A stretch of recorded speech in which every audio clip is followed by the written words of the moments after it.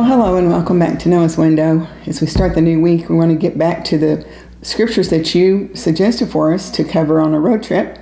We're not on the road trip, but the scriptures are so fantastic. We want to just spend some time and talk about each one of those that you suggested. So today is a verse from the Old Testament, the book of Zechariah. But before I read it to us and jump in there, I want to give you a little bit of the backstory so you kind of know who the characters are and what's going on, okay?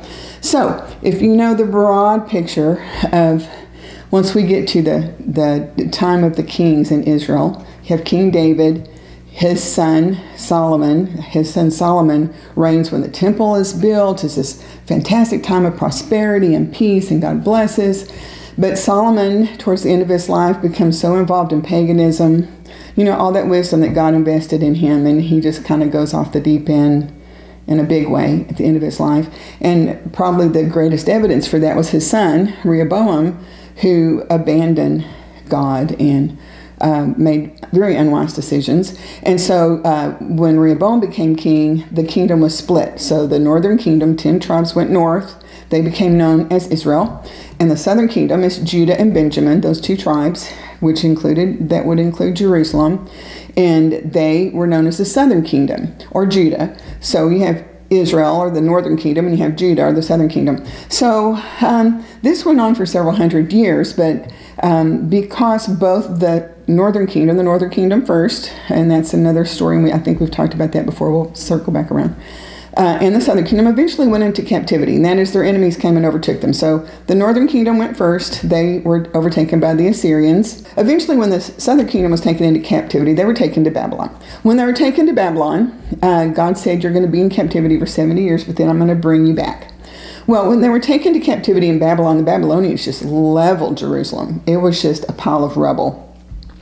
Took down the temple. Everything was just leveled to rubble. So when, after the 70 years was completed, and it was, a lot of times when we're telling the story, that in the 70 years were completed, and God did this miracle, and this king actually helped facilitate sending them back. It sounds like happily ever after, doesn't it? This is what happened. They learned their lesson. In fact, if you talk to religious Jews today, they'll tell you, we never went back to paganism after the captivity. So that cured them of that. They never went back to paganism. They weren't setting up Asherah poles or idols to Baal. They never did that again. So they came back from Babylon, this little remnant. And although it sounds like happily ever after, there was so much ahead of them, because you got to remember, when they get sent back, they're sent back to a pile of rubble.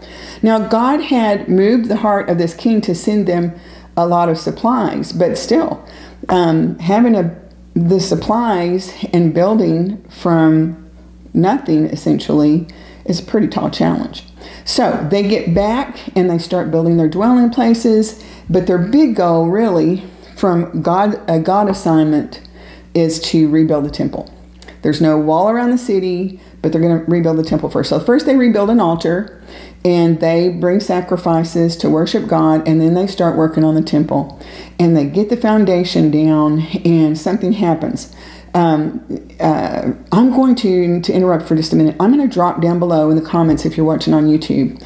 In the summer of 2020, Mark did a series called Restart, and he did a sermon on this story that was really, really powerful. And I hope if you have time, you'll go back and watch that. So they get the foundation down, and something happens. I'm going to get you to go either watch the sermon or read it for yourself to see what happens. But as a result, the enemies come and shut them down. They're all discouraged. They're afraid. They quit working on the foundation on the temple at all. Basically, they're just cowering. And for 15 years, they're just in a bad place. They feel overtaken by their enemies, or shut down at least by their enemies. They are back in their homeland, but they're beginning to kind of dissipate into that surrounding culture again. Remember, that's kind of the default. Now they're starting to kind of they're starting to kind of, in some cases, kind of sympathize with the enemy, maybe even marry within that. I'll get you to go read that. But this is when we have our verse. It's a time of discouragement. Everything's been shut down, but now the king has changed, and it's been cleared up that they have permission to build, and so they need to get started again. And so Zechariah, the prophet or the preacher, that God is speaking to. He's taken his message that God gives him to Zerubbabel, who is leading the people to rebuild the temple. So I hope that background helps you a little bit. I hope you'll go dig on your own. Read the book of Ezra, read the book of Haggai and Zechariah, and you'll be able to flesh out the picture more. Okay, so here's our verse. Zechariah 4:6. Then he said to me, this is what, now it's an angel, and just to give you a little definition here, when it says, then he said to me, that he is an angel that's talking to Zechariah, and me is Zechariah. So then the angel said to Zechariah, this is what the Lord says to Zerubbabel. It is not by force nor by strength, but by my spirit, says the Lord of heaven's armies. This is really good because Zerubbabel doesn't have force. He doesn't have an army. He doesn't feel strong. He's just working with these people. But what the message that's coming to Zerubbabel from God through Zechariah, the prophet or the preacher, is that's okay. It's God that's going to do this through you. It's God that's going to do this for you. Now, Mark just preached this last weekend about fulfilling our purpose. Each one of us has a very unique destiny, a very unique story to live out that God has designed just for us. And this was Zerubbabel's story. But let me tell you one little thing about Zerubbabel that I find really fascinating, and that is Zerubbabel has an identity he doesn't even really fully understand, and that is, now I'm sure he knows he's in the lineage of David, and that's it, he's in the lineage of David. But why is that important? Remember, we call it the Davidic covenant, that God said he was going to send the Messiah through David. You know what? You'll find Zerubbabel's name in the Old Testament, but you'll also find his name in the book of Matthew because he's in the lineage. He's in the genealogy of Jesus. He didn't fully understand that right here. But isn't that awesome? God sent this man to do a really hard job, to lead a very mixed up, discouraged, confused people to do this work that's for God. And Zechariah the preacher's telling him, God said, I know you don't feel strong, and I know you don't feel powerful, but God's going to do it. God's going to do it through you. And let me tell you, my friend, if I've learned anything in my life, I've learned that if there was ever anything done in my life that honored God, it was God working in me. It wasn't my talents or my special ability. I don't have very many of those anyway. But to be used of God, and there's a great song that Mark and I very much enjoy from way back in the, 60s or 70s. But that's our desire, is to be used by God. And knowing that when God is using us, we might not even know it. And we might not even see the results. You know what? I don't know that Zerubbabel had any clue how God was going to use how he lived out his life to impact generations to follow. And in fact, you and I. Isn't that awesome? It's not by force, it's not by strength, but by God's Spirit. That's how God's going to accomplish things in our life, just like he did with Zerubbabel. So I hope that blesses you. What a great verse, what a great story. And you know what? I think if there's one big lesson for us to learn besides where the power comes from is it's not happily ever after yet. And that would be true in our lives too. It's not, we have this yearning for the happily ever after, and it's coming. It's coming. But it's not here right now.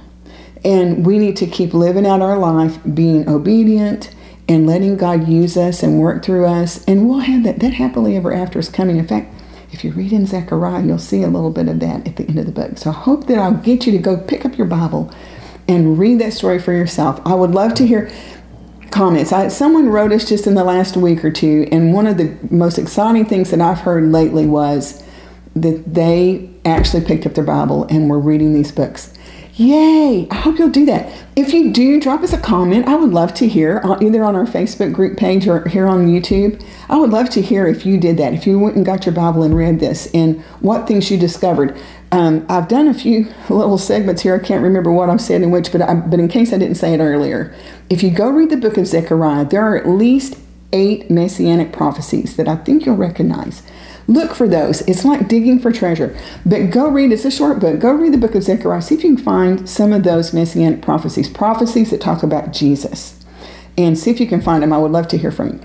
Okay, I think I've probably gone over 5 minutes, but thank you so much for watching or listening. And I hope this is a blessing to you today to remember that it's all about God working through us And that's the most exciting thing we can do in our lifetime, is to let God use us. I hope you'll do that today. Let's have a word of prayer.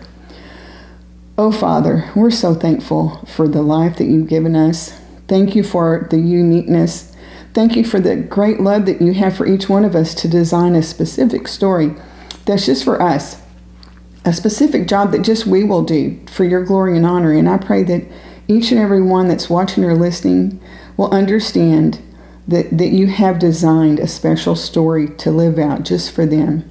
And wherever this moment finds them, whatever struggles they might be in, may they be encouraged to know that we don't have to look within ourselves to find strength or power.